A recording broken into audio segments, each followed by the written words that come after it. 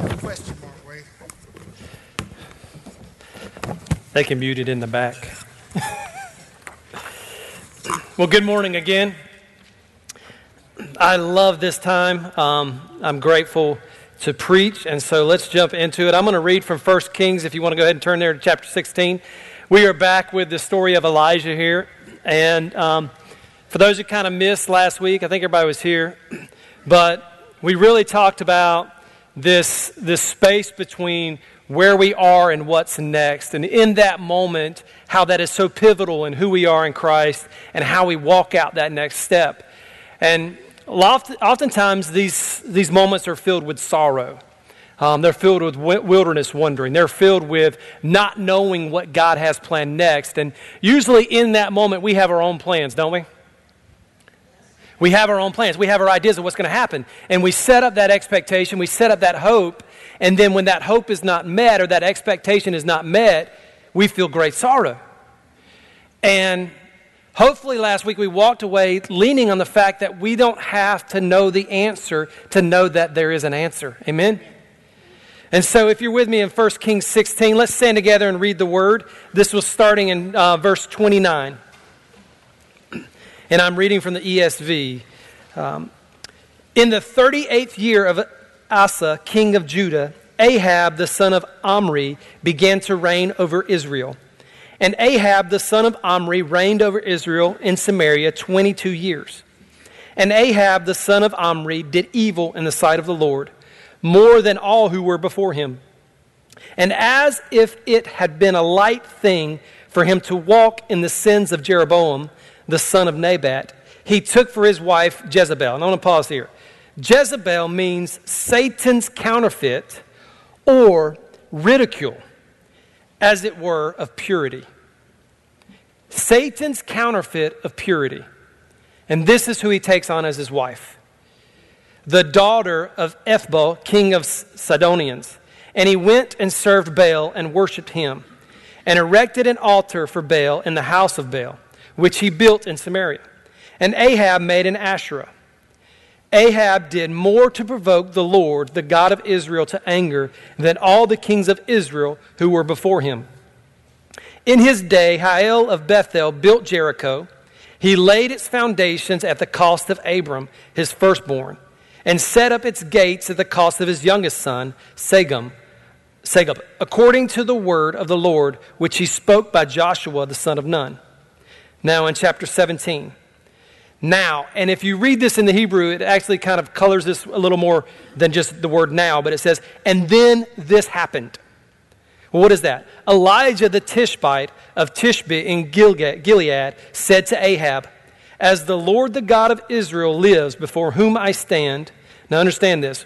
When he says this, the Lord the God of Israel who lives before whom I stand, in the Hebrew, this denotes that there's a relationship.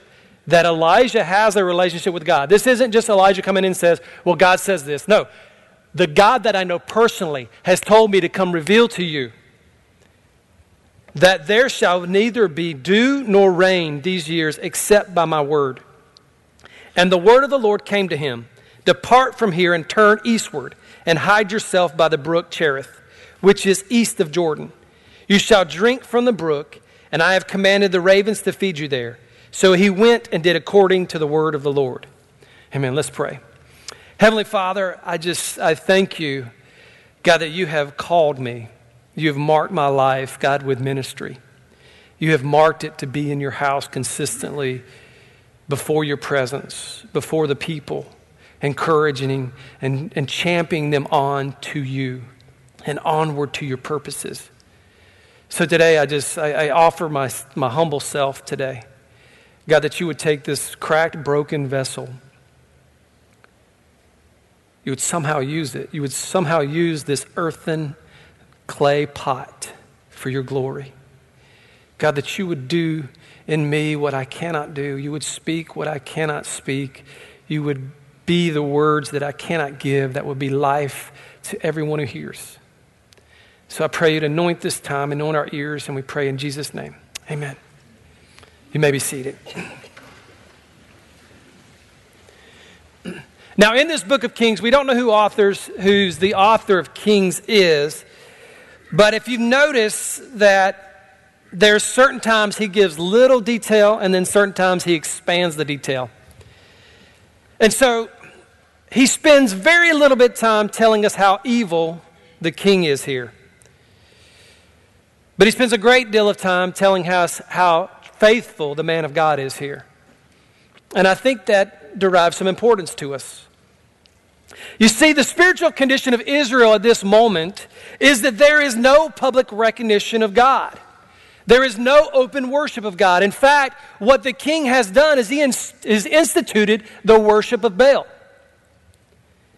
And we know in reading this text that not only have they instituted the worship of Baal, but they have killed the prophets of God.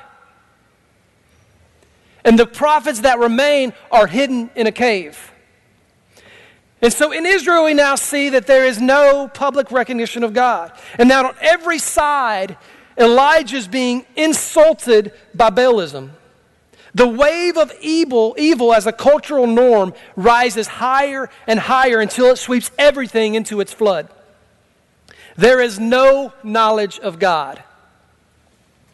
We read here at the end of chapter 16 that Hiel, based on Ahab's orders, goes out and he rebuilds Jericho.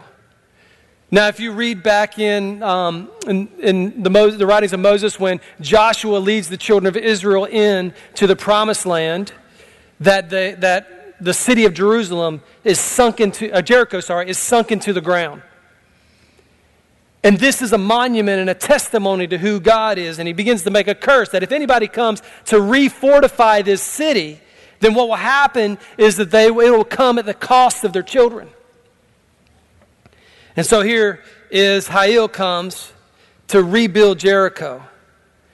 And what we have happening in the nation of Israel is that there is an attempt to rewrite history. There's an attempt to write God out of their history. There's an attempt to remove the testimony of God. But you see, it cost him his family. You know, there's a spiritual condition of American church right now. And I think it kind of parallels the condition of Israel. There's little public recognition of God nowadays. The gospel's polluted. Many people stand in the pulpit or in the public square and pollute the gospel. They make it about works. Right now we have a new doctrine that's entering the church, and it's a new doctrine of works. The new works is that you have to vocally profess love. You don't have to live it, you just have to vocally profess it.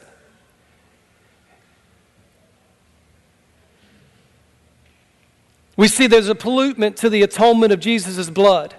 That it's no longer about the atoning work of Jesus. It's no longer about the blood of Jesus. We make the gospel about you. We make the gospel about you being the hero of the story. That maybe now your feelings are the gospel, the message of the gospel rather than the blood of Jesus. There's a pollution of the favor of God in that you should seek earthly treasures, or that you could seek to be vindicated by who you are in God. The gospel is being polluted. There is a form of godliness, but they deny the power thereof. They make it about falling out or about feeling goosebumps. And when the presence of God is there, they fake it, or they make it up, or they hype it up, or they make it to this, create this emotive moment that's set to move your emotions rather than captivate your spirit. They make it a convenience. How many people can we get in and out in an hour? They make it a show or a formula. We've come to a place in America where you're asked to constantly seek miracles. Now, there's nothing wrong with miracles, but we're not here to seek miracles. We're not here to seek the work of God. We're here to see the face of God. Amen. And in this book we see as we read that when, and I talked about this last week, when Ahab goes back to Jezreel and he goes to Jezebel and he tells her the story, he doesn't tell her the story of what God has done. He blames the man of God for the wrecking of Baalism. I hope you're seeing the parallels between their time and our time today. You see, many Christian homes have no mention of God. Now notice I said Christian homes. Many Christian homes have no mention of God. In the same way Ahab goes home and he mentions nothing of God, many men will go home and mention nothing of God. They will mention nothing of the works of God or the hands of God or the gospel of Jesus or the things of God. And this reflects their homes where they talk little about the works of God, but we talk about politics or football, or we simply don't talk at all. You see, their worship of God is simply Sunday attire.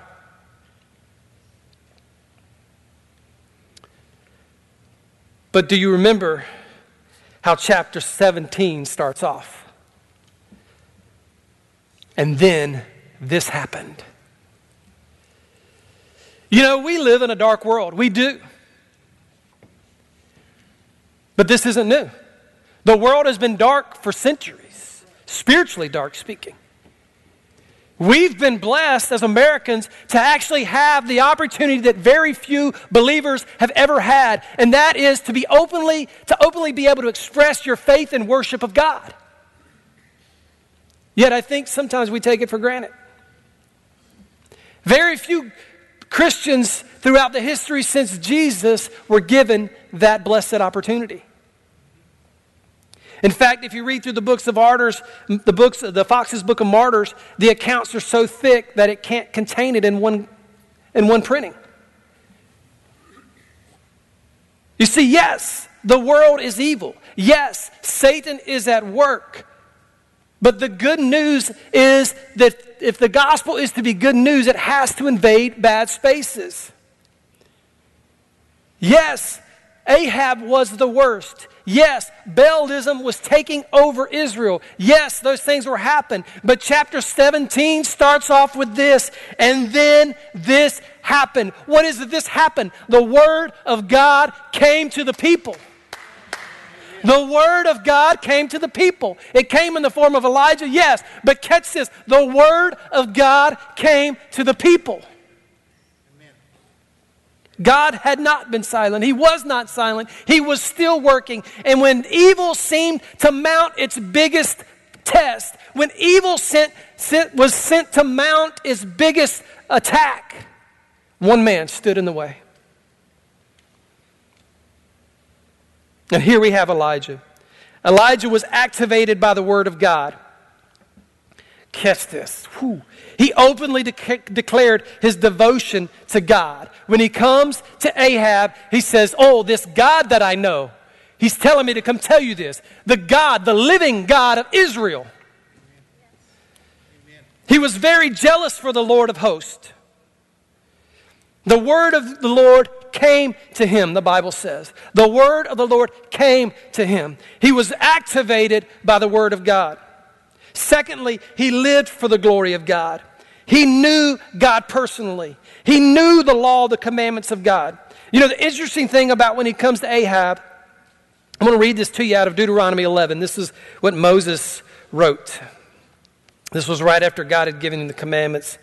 And this is what God told him to write down to the people. And he says, "If you will indeed obey my commandments that I command you today, to love the Lord your God and to serve him with all your heart, with all your soul, he will give you the rain for your land in its season, the early rain and the latter rain, that you may gather in your grain and your wine and your oil. And he will give you grass in your fields for your livestock, and you shall eat and be full. Take care lest your heart be deceived." Hang on.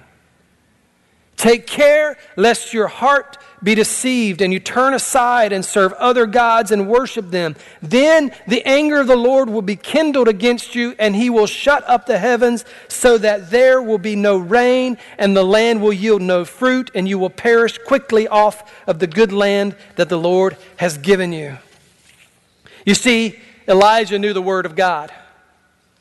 And he knew that if they acted this way, that God would shut the heavens. And he comes and he declares the word of God. Not only was he activated by the word of God, he declared the word of God. Pastor John will say this a lot. He says, the thing about being deceived is you don't know that you're being deceived. And the thing about being called to preach the gospel is you have to preach so that people their heart will be quickened. And if they have been deceived, that their heart will come awake and realize the truth of the gospel.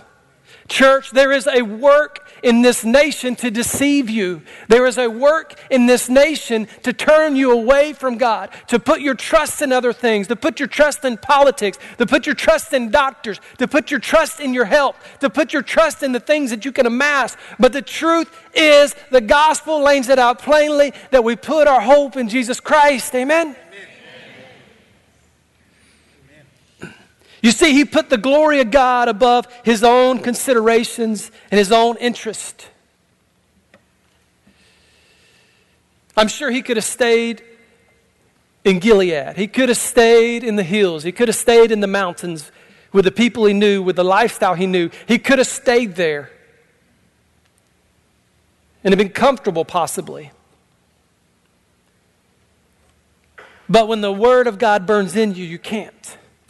When the word of God becomes like fire in your bones, when the word of God sits heavy on you, you can't just sit there. And so he moves out and he goes and he throws aside his own considerations, because as he goes before the king, he could be killed. As he goes before the king, he could face punishment. But he put those aside. Because the third thing, he's loved the people of God. He loved the people of God. He longed for their return to God. He fought for their return to God. This isn't something he did idly.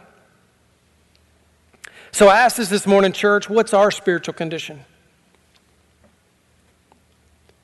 We've heard of the spiritual condition of our world. We've heard of the spiritual condition of the church at large. We've heard of the spiritual condition of Elijah. But church, what is your condition? What is my condition this morning? You see, Elijah stood righteous before God before he proclaimed righteousness to others. He stood righteous before God before he proclaimed righteousness to others. Now, I don't know how engaged you are in our current culture. I have a very sarcastic sense of humor. I wish I had this sense of humor Pastor John has. You sit with him for a while, he can have you rolling with jokes. They just come one after the other, and they just come. They're like a faucet. And after a while, you're like, I can't take it no more. My stomach hurts. Right? You know what I'm talking about. I know. Everybody's like, poor Kelly, poor Kelly. And you know why Izzy is like she is, right? Yeah. It's all your fault. So I have this sarcastic sense of humor. So I enjoy actually going on Twitter and engaging people. Because usually if I engage people with my sarcastic sense of humor, I lose friends. And they don't quite get me. So I understand that. So I got tired of losing friends. So I had to get that out. So I go out there and I say these things. But I see a lot of people who are trying to declare a form of righteousness who lack righteousness. A people who tell you to be moral but lack morality. A people who try to tell you what's right but they stand on nothing. Yep.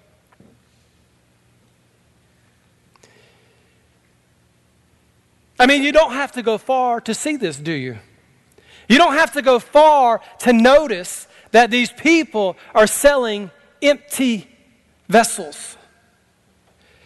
It's like the emperor's new clothes.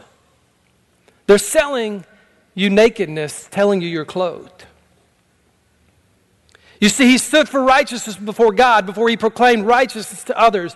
Church, if we are going to be spiritually strong, if we're going to stand in these last days, then we're going to have to stand in the righteousness of God. Amen? Amen. The second thing is he was confident in the Lord. Now, I hope this morning you're standing righteous in the righteousness of God. It's not your righteousness that we stand in. It's not your goodness that we stand in. It's not my ideas that I stand in. It's the Word of God and His righteousness. And there's a confidence that comes from that. There's a confidence that rests in that. There's a confidence that we gain when we have walked with Jesus through thick and thin. Amen? There's a confidence in which we hold when we have met face to face with God. You see, he was conscious that the king of the angel armies was with him, and thus boldly confronts the wicked Ahab. You see, because he knew his words weren't weak. Knew his words were not without power. He knew, based on Deuteronomy 11, that if he stood before the king and declared this, that God would be faithful to his word and enact it. He knew the word of God, and he could stand confident in it. Could it be that we lack courage because we lack a proper vision of God? Could it be that we lack courage because we lack a proper vision of God? Is he the Lord Almighty who sits between the cherubims and judges the hearts of man? You see, Israel was to constantly have this reminder of who God is, and it came in the form of a golden casket, a golden box. And in that box was a reminder of God's faithfulness. There was Aaron's sword, and there was manna. The only manna that they were allowed to save was in there. And it was said that God would sit between the cherubims on this ark. He would sit there and he would judge the hearts of men. And if the priest walked in there impure, if the priest walked in slightly defiled, if the priest walked in with the slightest bit of unrighteousness, then he was dead. Ephesians 1, Paul writes this to us. He says, "Blessed be the God and Father of our Lord Jesus Christ, who has blessed us in Christ with every spiritual blessing in the heavenly places, even as he chose us in him before the foundations of the world, that we would be holy and blameless before him. In love, he predestined us for adoption to himself as sons through Jesus Christ, according to the purpose of his will, to the praise of his glorious grace with which he has blessed us in the beloved. In him we have redemption through his blood, the forgiveness of our trespasses, according to the riches of his grace, which he lavished upon us in all wisdom and insight, making known to us the mystery of his will, according to his purpose, which he set forth in Jesus Christ as a plan for the fullness of time, to unite all things in him, things in heaven and things on earth." Man, I can't tell you, when I look over this world and I look over the church, I see a darkness that seems to be prevailing. But you know what I'm constantly reminded of? Church, he has his remnant. Church, he has his people that will never bow their knee. He has his people that will never turn their back. He has his people that will stand confident in who he is. Are we those people? You see, he stood for righteousness. He was confident in the Lord, and he was consumed by the glory of God. And there's this scripture text, Daniel 11:35. I don't know if you're familiar with it. It's one of those that's kind of always haunted me. I don't know if you have a scripture like that. It's not my favorite one, but it's probably one of those I remember the most. And I'm constantly thinking about this text. And it says, "They that know the Lord will be strong." One version says they would do great exploits. And I've always wrestled with this because growing up, I felt like there was this need for me to perform for God, or there was this need for me to have this outcome for God, that the things I did for God should be awesome. They should explode. They should be magnificent. There should be miracles happening all the time. It was as if that every time you've prayed, there should be a miracle happening. And the problem was, as I lived out my life, these two didn't match up. I would spend days and weeks fasting, and it would seem like God was silent. I would pray my heart out, and it would seem like God was not there. But then there was this verse that kept going in the back of my head, "But they that know their God shall be strong." Say, well, I guess I don't know God, and so I would try to know God deeper, and I would try to read his Bible more, and I would try to pray more, and it didn't result in more of God in the things that I thought it would be. And this was a constant wrestle for me. And so I had to dig down deep into this scripture and say, God, what are you saying in this? What are you trying to reveal in this? You see, how was it that the men of old were able to stand as they did? What was their source of strength? What made Moses boldly proclaim to Pharaoh, let my people go? What enabled David to pursue Goliath? What was the source of Stephen's great sermon? Possibly the greatest sermon in the Bible. What emboldened Paul against Agrippa? You see, a supernatural strength only comes from a supernatural source. Elijah was consumed with God. He was consumed with the things of God. He was consumed with the purposes of God. He was so consumed that he put everything else in life on hold and to the side to pursue God. You see, God is a consuming fire. The Bible tells us that Jesus was consumed with zeal for the house of God or for the presence of God. They that know their God shall be strong. You see, in the garden, we have this story where the earth was empty and God plants this garden. And in the middle of this garden, he plants this tree. And of this tree, he tells them, do not eat. And many people would say, oh, how cruel is it that God would put this tree in the middle of their living room and tell them not to eat of it? And many people have foolishly made that argument. They have foolishly asked, why would God do that? I mean, why would God tell them they couldn't eat and then put this in front of them? What a horrible temptation. You see, this tree wasn't a temptation. This tree wasn't about what God was holding, because the enemy came to Eve and he said, oh, why would God tell you that? Is it God withholding from you? You see, this wasn't God withholding. This was God revealing. The tree wasn't about what God was holding. The tree was about what God was showing them. And in front of them, he put a display of his gospel, of the truth. You see, knowledge is not about what we consume. It's about what consumes us. Knowledge is not about what choices we make. Knowledge is about the one who's chosen us. You see, because in the garden there were two things. There was a tree that they were not supposed to eat of. And then there was the creator of life.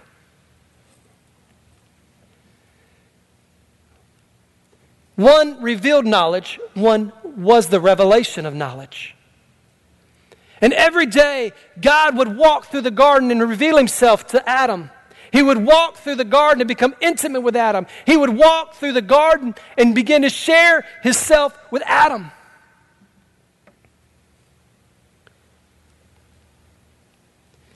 And the fourth thing is he displayed the power of God. You know, the power of God is not in yelling. It's not in people being pushed over. It's not in gold dust coming out of air-conditioned vents. It's not a display of might. In my years in church, I've been to a lot of, can we just say crazy church services? In my quest for God, I went to places where people yelled loudly telling me God was there. And it seemed like the louder people yelled, the less of God seemed to be in the room.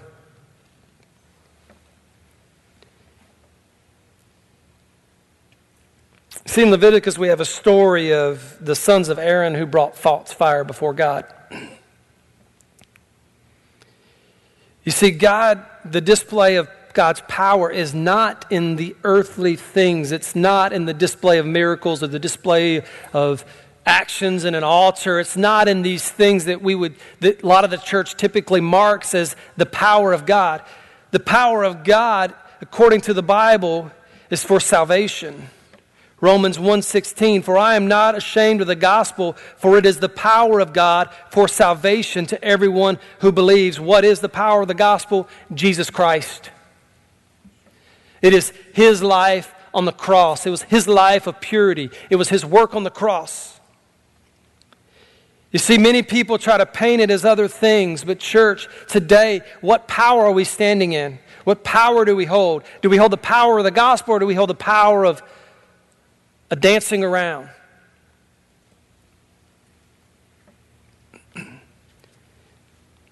You know, that's not to say that sometimes these things are true, but if that's what preachers are asking you to seek after, then I think they're asking you to seek after the wrong thing.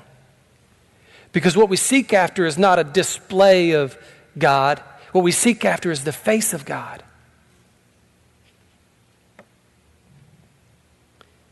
How are people led to salvation? It's not through great displays of power, but it's in the still small voice of God that invades the soul of man. In the early 1900s, it was labeled the Great Awakening that came through America. It swept through many people. You've probably read about it. One of the greatest preachers known during that time was a man by the name of Jonathan Edwards. And it was interesting. This man probably preached more sermons than anybody else. I don't know if there's anybody else who's probably preached more sermons. This guy preached and preached and preached. Maybe Spurgeon. Maybe there's a couple other who've preached that many times. Who knows? I haven't counted, but I know he's preached a lot of sermons. For weeks on end, he would preach one sermon after the next. He would preach and preach and preach. And he saw God sweep through the colonies and the states early on, and he would see a great move of God. And there was displays of God. There were miracles that were happening. There was all these things that were happening. But you know what he wrote at the end of that? He wrote that revival was possibly the worst thing for the church. How could he write that? I mean, he experienced it. What he said was that before the revival, the church knew their enemy and they fought with the enemy. But it was during revival that the enemy became the church's friend and led her astray. Because people began to seek after signs and miracles and falling out and feeling good and warm emotions, and they stopped pursuing. They stopped leaning on the face of God, leaning on the hands of God. You see, the power of God is not only the power to be saved, but it's the power to stand. Ephesians 6 tells us this, and when you have done all that you can do, stand. When you've done all you can do, stand. Stand strong in the Lord. Be able to stand. Having done all, stand firm. Stand, therefore. One time after the next, what does he say? He says, stand. This is what when we read Ephesians 6 here, he's talking about the armor of God. And people want to focus on the armor of God and put on the armor of God. Yes, we put on the armor of God. But the power of God is the ability to stand in the face of the enemy. The power of God is to be able to stand in the faithfulness of God when everybody else has fallen away. The power of God is to be able to look at Baal and go, no, I will not bow down. The power of God is when the music plays and everybody else bows down, you stand there in full face looking at Nebuchadnezzar going, I will not bow my knee to you. I bow my knee only to God. That is the power to stand. That is the power, the evidence of God. And church, if this is the last days, if we are experiencing the last days, then we will enter these moments and you will have to stand. You will not need the power of God to fall out. You will need the power of God to stand. You will not need the power of God to feel good. You will need the power of God to remain. In Revelations, over and over again, it tells us that to those who endure shall receive the crown of life. Those who endure, those who can stand till the end, those who remain strong, those who know their God and are strong. You see, as we read through the book of Kings here, we see that there was a famine in the land. And Elijah comes and he tells Ahab that there will be a famine and it will not rain until I declare it's going to rain again. The Bible tells us that the word of God then comes to Elijah again and says, it's time to go. Get out of here. You see, the Hebrew word for this means it's time to withdraw. This isn't Elijah hiding in fear. this is the judgment of God. You see, God's judgment wasn't that you wouldn't be able to eat. God's judgment is that he would remove his testimony from the land.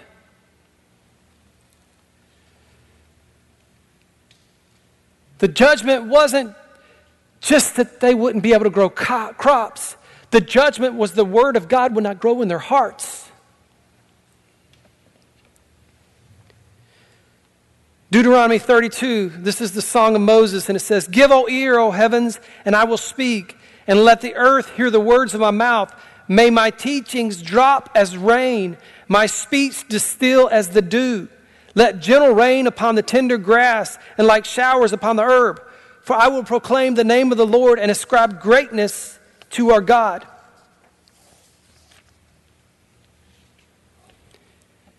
You see, the famine in the land wasn't about the food. Yes, that was the physical evidence, but the greater judgment of God is that his testimony had been pulled back. And this is what Paul reveals to us in the book of Romans about people being turned over to their own evil ways. They're being turned over to their own decrepency. We're seeing that in our culture right now.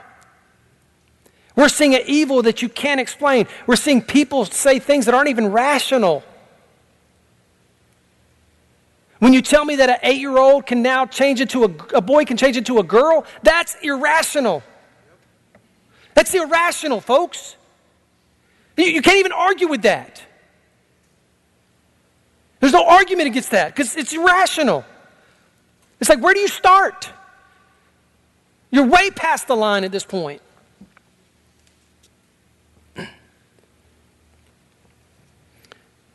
We're told that little girls should be able to do on TV things that adults shouldn't do. And we're told that's okay. Folks, this isn't even rational, is it?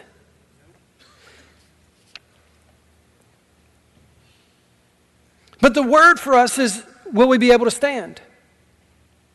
Because the time is wicked. And the time is now to stand, is it not, church? The time is evil. And then this happened. Think about your own story. When you were lost in evil, when you were dead in your sin. You could write that in your own story. Oh, I was dead. I was lost. I was far from God. I was dead inside. And then this happened. What? Oh, Jesus showed up. The Word of God came to me, and it became like fire inside of me, and it lit my soul, and I became alive. It could be said of this, in America, everything was falling apart. Everything was dismal. And then this happened, and then what? My prayer is to be, and then the what would be, and then the church rose up, and she took her place.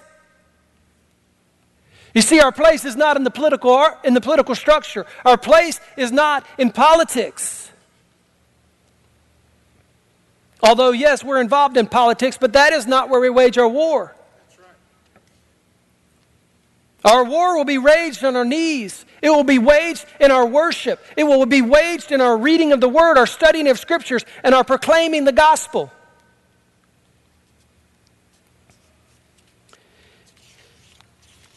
I hear a lot of people praying that we need revival. Can I ask you this? Instead of revival, would you pray that God would send preachers?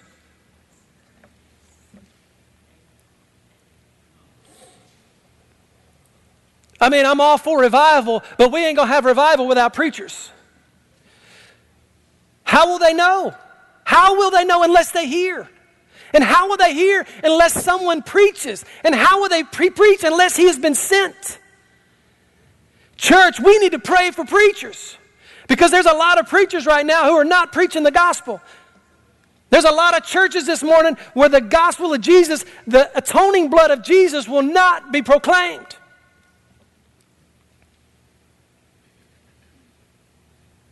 Can we pray for preachers? What about our house? When was the last time you prayed for preachers to come out of our house? I'm going to tell you, one of my favorite things right now is being a preacher under Pastor John. I love this. We have 2 that have been sent off to, they're out at Bible school right now. They're learning how to become preachers. Would you pray for them?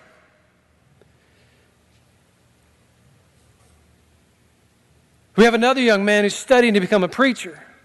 Would you pray for him? Who else in this house has God burdened to be a preacher? Because I can't think of a better church for preachers to come out of, Pastor John. Why not, right? What, 11 churches now? How many of your staff members have run off and planted churches? Why? That's hard when you're sitting under a good pastor and you have this call to preach. It's hard to not preach and want to be doing that. Like, yeah, you feel it. It echoes in your bones. It echoes in who you are. And you go, yeah, yeah, yeah. Can we pray for preachers? Would you do that with me? Would you join me in praying for preachers?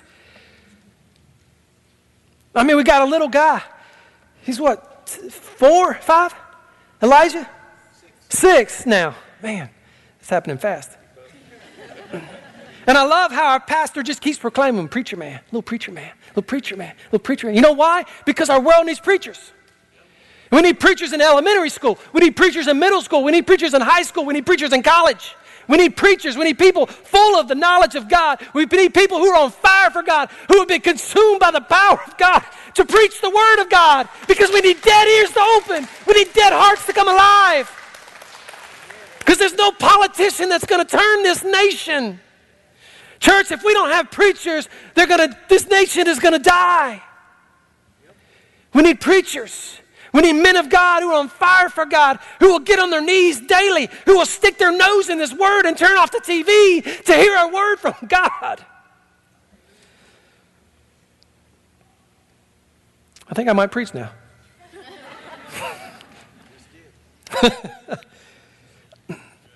Man, I'm going to show you this video real quick. I think you guys have got it tuned up. And then I'm going to close. So, Brick, if you want to come on up.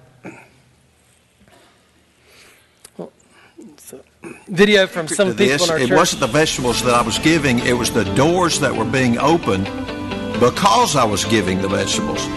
The suggestion was to pass it out to your neighbors. I really hadn't thought about it. I was concerned about eating it myself. Let me tell you about one.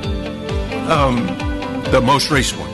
I had been to their house the week before, and I'd given a box to the man of the house. He was a young son, come to find out. And he was so happy to receive it. A big smile. All we'd ever done is just stare each other down as I passed by or he passed by on the road. And so he was so happy. And of course, I gave him the box and I turned around and went home. Well, then came next week. Next week, his car was not there, so I knew that he was not there. But I had toted the box that far, so I decided I'd just walk up to the front door and give whoever answered the door the box. And so I knocked on the door. I heard the chihuahua, and I knew somebody was inside. And so slowly the door opened, and it was an elderly lady. I started explaining to her who I was, and she said, "Well, you're the vegetable man. That's who you are. My son hadn't quit talking about you." And I said, "Yeah, I'd like to give you these vegetables." And she said, "You know, I have diabetes, and I was praying this morning," she said, "and I asked the Lord that he would give me some food that I could have." And she said, and as soon as I prayed it, I heard your knock on the door. And there you were with a box of vegetables. Because of the opportunity of this ministry, it just seemed like the Lord allowed us to put love goggles on and just to see things that we may not have seen. And every single person, whether it was a widow, whether it was new neighbors, or even had a college student that is just, having hard times. There was a family that I know that their husband, they have 4 small children, has been out of work, but I just saw just the hope in everybody's eyes and just the love, and whether or not they were comfortable with giving a hug, just getting a box of food from someone that they either know very little or don't know at all was just like a warm hug. When we first started out, we were just given to a couple of widows in our neighborhood, and whom we love dearly. And then it just seemed like the Lord just started opening our eyes to other needs. As we were talking to them, one of the widows told me that I don't want to take my box this week. I want to give it to a friend of mine who's just lost her job. And I was like, whoa, and I said, well, guess what? We've got a box for both of you. And so it really, really grew from just a few boxes we were given to a bunch of boxes, and to where my husband's like, whoa. We have a small home, and we're like, when are these getting delivered? I'm like, today, we have no choice. But it's been great. It's been a huge opportunity to reach out and to bless. And now that we're doing the blessing baskets for the athletic departments, I'm excited about that as another way to just reach out and to minister to others and let them know, hey, we are part of this community together. We love you, and we may not be able to hug you right now, but we can show you how very much you're loved and how much God loves you.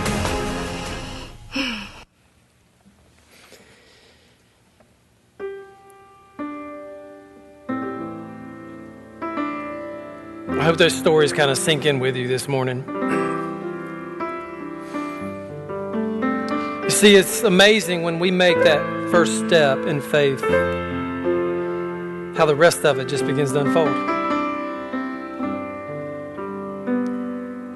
How that when we take that step of faith, we become the answer to a prayer. Because, church, there are people out there praying for hope.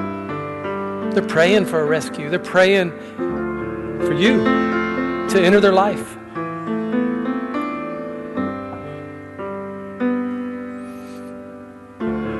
And it's amazing when we begin to give out of our absence, God gives us the rest, doesn't He? Like the widow who with Elijah who says, well, I don't have much, but you can have it. And she gives it away, and what happens? She doesn't go without. Because she didn't give it just to give it or because culture told her to. She gave it because God said, I'm going to put it on this widow's heart. I'm going to command her, and she's going to do this, and I'm going to give it back to her. You see, our movement's got to come from the gospel. It's got to come from the Father. Our love has to come from the Father. Isaiah 40:29 says this, He gives power to the faint, and to those that have no might He increases strength.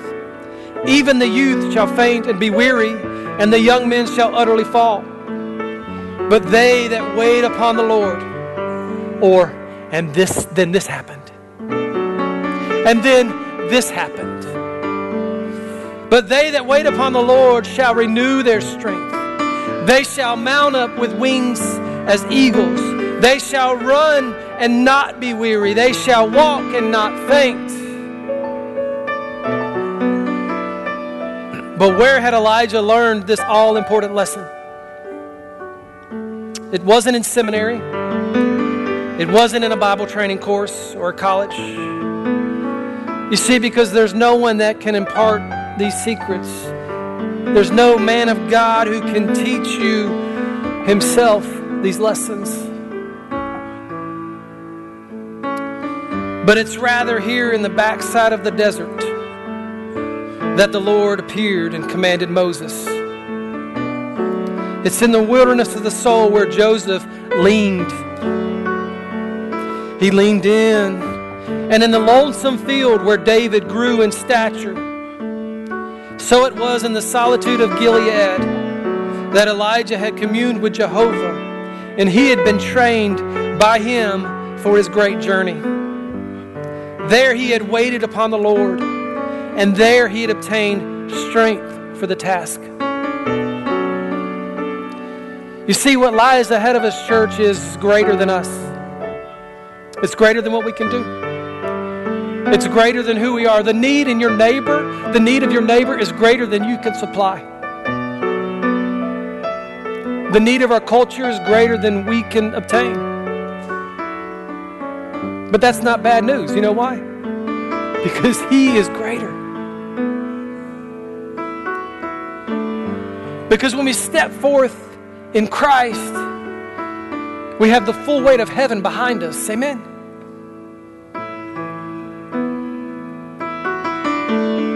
So today I ask us, church, what is our spiritual condition?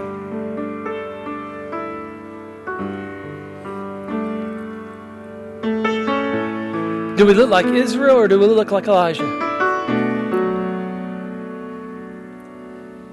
Do we look like the people who chase after Baal, or do we look like the people who are consumed by God? Pastor John, could I give you the honors to close us today?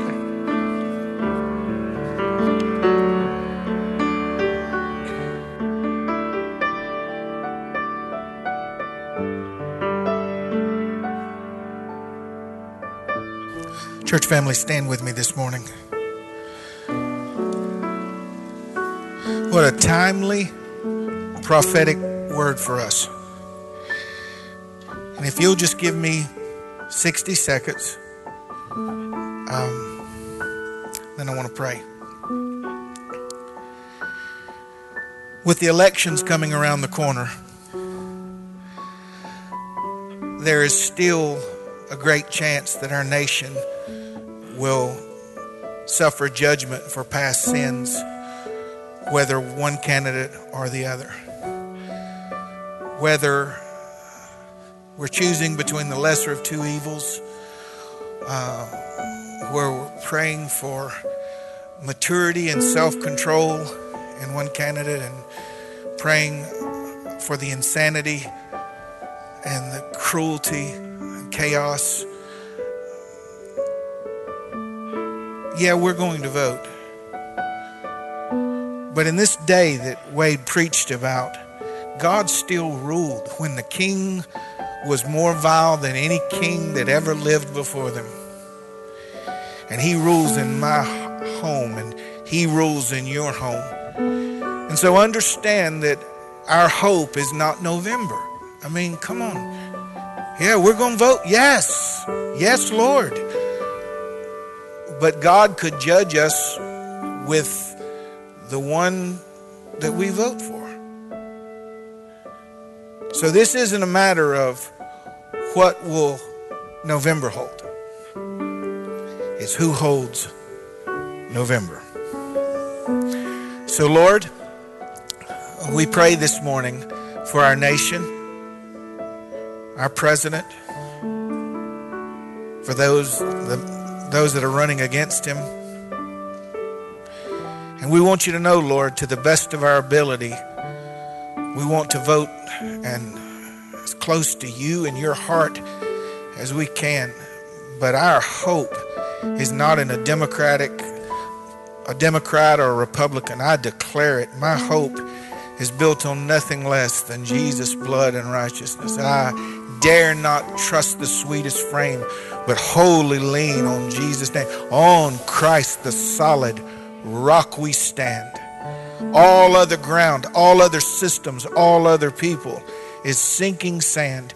We stand before you in the name of Jesus this morning and ask you for mercy for our nation, for the past 50 years of decisions and apathy and lewdness and crudeness and brutality and racism and all that our nation has allowed.